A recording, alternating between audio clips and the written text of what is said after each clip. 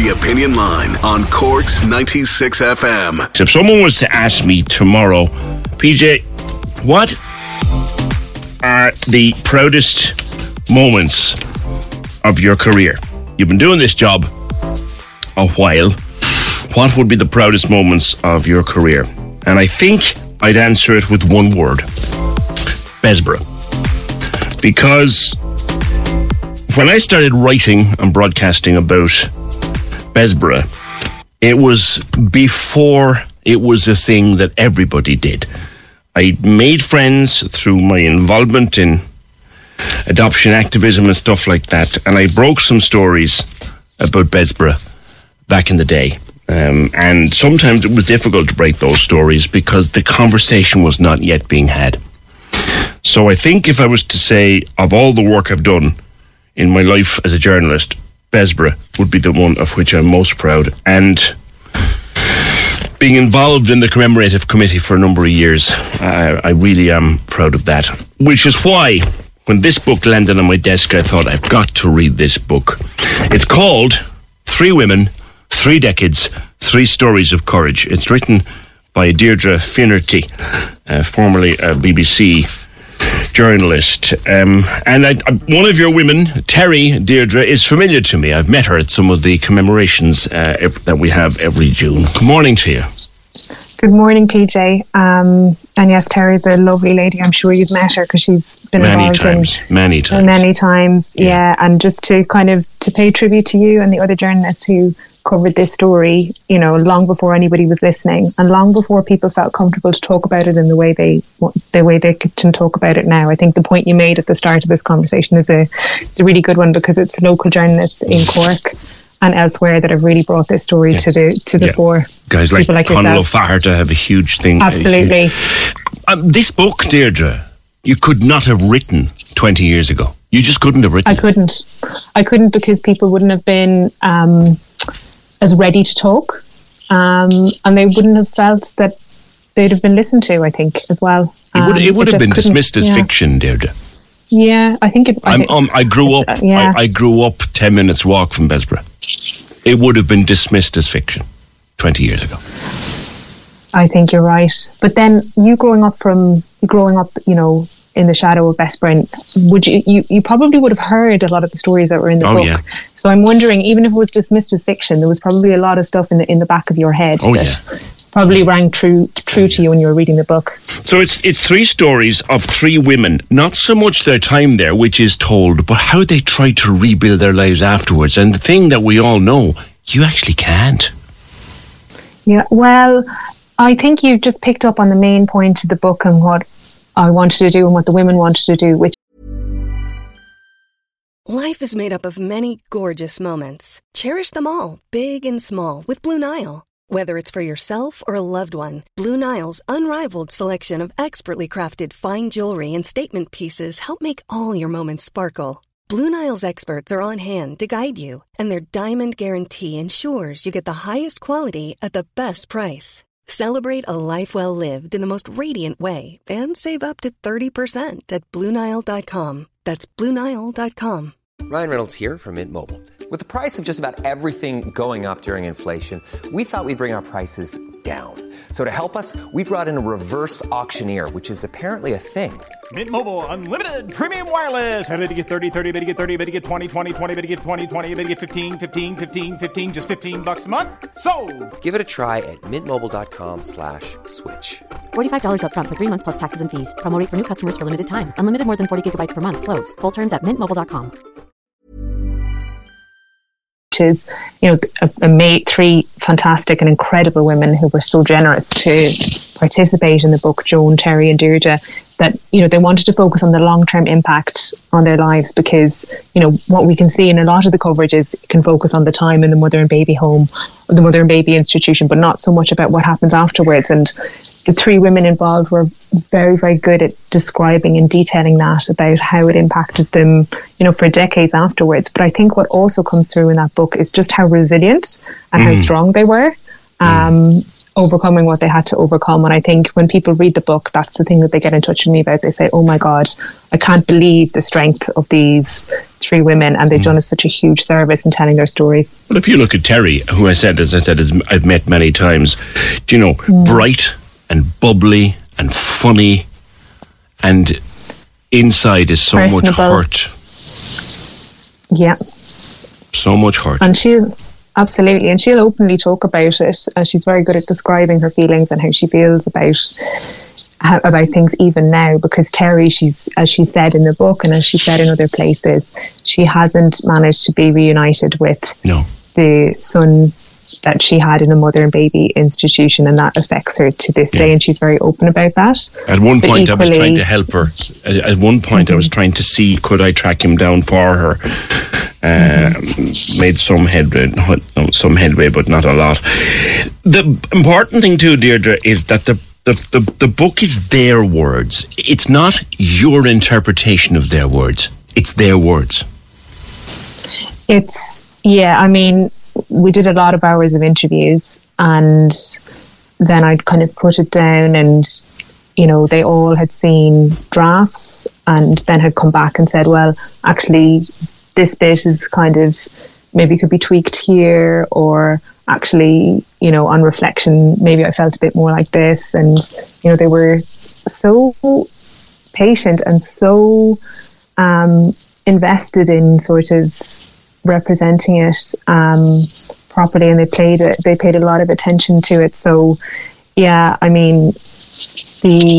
opportunity to work with them and to work with them to represent things clearly and accurately in a way that they felt comfortable with was a huge privilege, and one that I'll always remember. And also, they were all really good storytellers, the 3 of them. Yeah. You can tell that when you read the book, that they just have a real sense of, vivid. It's how very to make vivid. the story. Yeah, it's very vivid how to make the story relevant to a younger audience, and that was a big thing for the 3 women. They wanted, to leave a record of it so that younger generations would learn from it, and that came out very clearly, I think, in the accounts that they gave. Why 3 from 3 different decades, Deirdre? What point were you trying to make with 3 from 3 different decades? I think 3 from different decades, I think what it shows is that although conditions might have changed, the very harsh descriptions that Joan would be given in the 60s, and then the kind of the softer descriptions that Deirdre would have given in the 1980s, I think it showed that while on the surface some things had changed, ultimately the outcome. Here's a cool fact. A crocodile can't stick out its tongue. Another cool fact, you can get short-term health insurance for a month or just under a year in some states. United Healthcare short-term insurance plans are designed for people who are between jobs, coming off their parents' plan, or turning a side hustle into a full-time gig. Underwritten by Golden Rule Insurance Company, they offer flexible, budget-friendly coverage with access to a nationwide network of doctors and hospitals. Get more cool facts about United Healthcare short-term plans at uh1.com. Say hello to a new era of mental health care. Cerebral is here to help you achieve your mental wellness goals with professional therapy and medication management support. 100% online. You'll experience the all-new Cerebral Way, an innovative approach to mental wellness designed around you. You'll get a personalized treatment plan from a therapist, prescriber, or both in a safe and judgment-free space. Your Cerebral therapist or prescriber will outline a customized plan with clear milestones along the way, so you can get to feeling your best. With Cerebral, you're not alone in your mental health journey. We're here to empower you to live a fulfilling life. So take that first step towards a brighter future and sign up today at Cerebral.com/podcast and use code ACAST to get 15% off your first month. Offer only valid on monthly plans. Other exclusions may apply. Offer ends July 31st, 2024. See site for details. For women, who found themselves pregnant outside marriage in that era, ultimately, even 2 decades later, the outcome was the same. Deirdre still lost her child in the 1980s.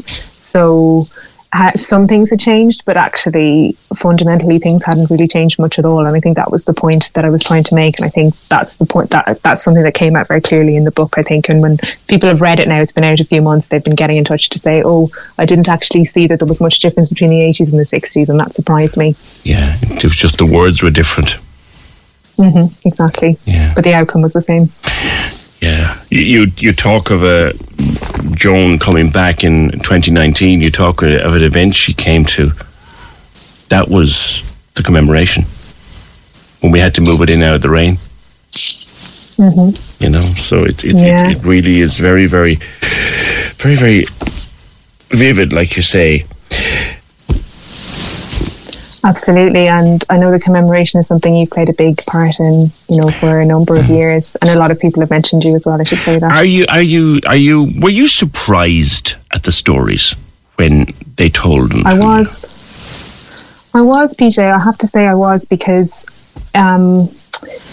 while I thought I knew what had gone on, I hadn't realised the extent of it. Yes. And I think when I talk to friends my age, you know, I'm in my 30s, or even cousins that are younger than me in my 20s, or I think people were really kind of shocked at the extent. They didn't quite realise just how things were, and, you know, that this was kind of actually something that was, I suppose, touched every family, and that it was so much harsher, I think, than we can have ever imagined. Something that was always very hard for me personally to understand, and I think for many others, was so many of these women were sent to Bessborough by their own mothers. Hard to understand that. I think, you know, you'll have spoken to a lot of people who've gone through Bessborough over the years, and yeah, I'm sure, you know, many would have told you that, you know, their families knew they were in Bessborough, and that the families felt there was no other solution. It is very complicated, but yeah, I mean, certainly in the case of some other people I've spoken to, sometimes they didn't tell their families out of shame. So I think shame's to blame for all of that, I think. Yeah, and throughout the rest of their life, you know, the child they had in Bessborough was their secret. And sometimes they would marry, and they'd have a happy family life with children, with their husband, and then they would bring up the story many years later, oh, by the way, did you know? And it could smash up the marriage. I think, you know, that didn't seem to be the case in terms of the women I had spoken to for the book. But certainly, you know, other women I've spoken to wouldn't feel comfortable in telling kind of close family members or friends about it, even to this day. And that's something that's just incredibly sad, isn't it? That people feel that they have to keep a part of themselves hidden. Yeah. I think it's a book, Deirdre, that is important for young people to read. Yeah, that was the point of it. That was what the editor and I had kind of very clear in my mind from the start. You know, it was an entry point for younger people to really understand what went on, and I've been delighted to see that, you know, a lot of young people have been reading it and getting in touch about it. And yeah, and I know particularly Terry and Deirdre, of course, in the book, who is a former teacher and a brilliant communicator. She really wanted younger audiences to learn about it as well. So I'm heartened to see that the book is doing that. Yeah, and because young people have great activism. God, we talk to them here on this programme on many different subjects. And young people are filled with activism. And I often said that if what happened at Bessborough and the other homes, if it happened in some far-flung corner of the world, and we found out about it in our teens, we'd be outraged. It happened down the road. Read that book. We need the women who went to Bessborough, the children who were born in Bessborough, the 800 and something children who are unaccounted for still out of Bessborough. Deirdre, I would argue they need books like this, and well done for writing it. Thank you very much, PJ, and thank you for supporting it. And that the book is, if the book exists, it's down to the generosity of the women who spoke to me, and not just the women who are featured, but a whole host of other women spoke to me on background to help me with my research. And it's thanks to the generosity of their community that the book is even in the world. So they've done us an absolutely unbelievable service in speaking to me, and I've just so much respect for all of them. Right, Deirdre, that book is available at the moment in all good bookshops.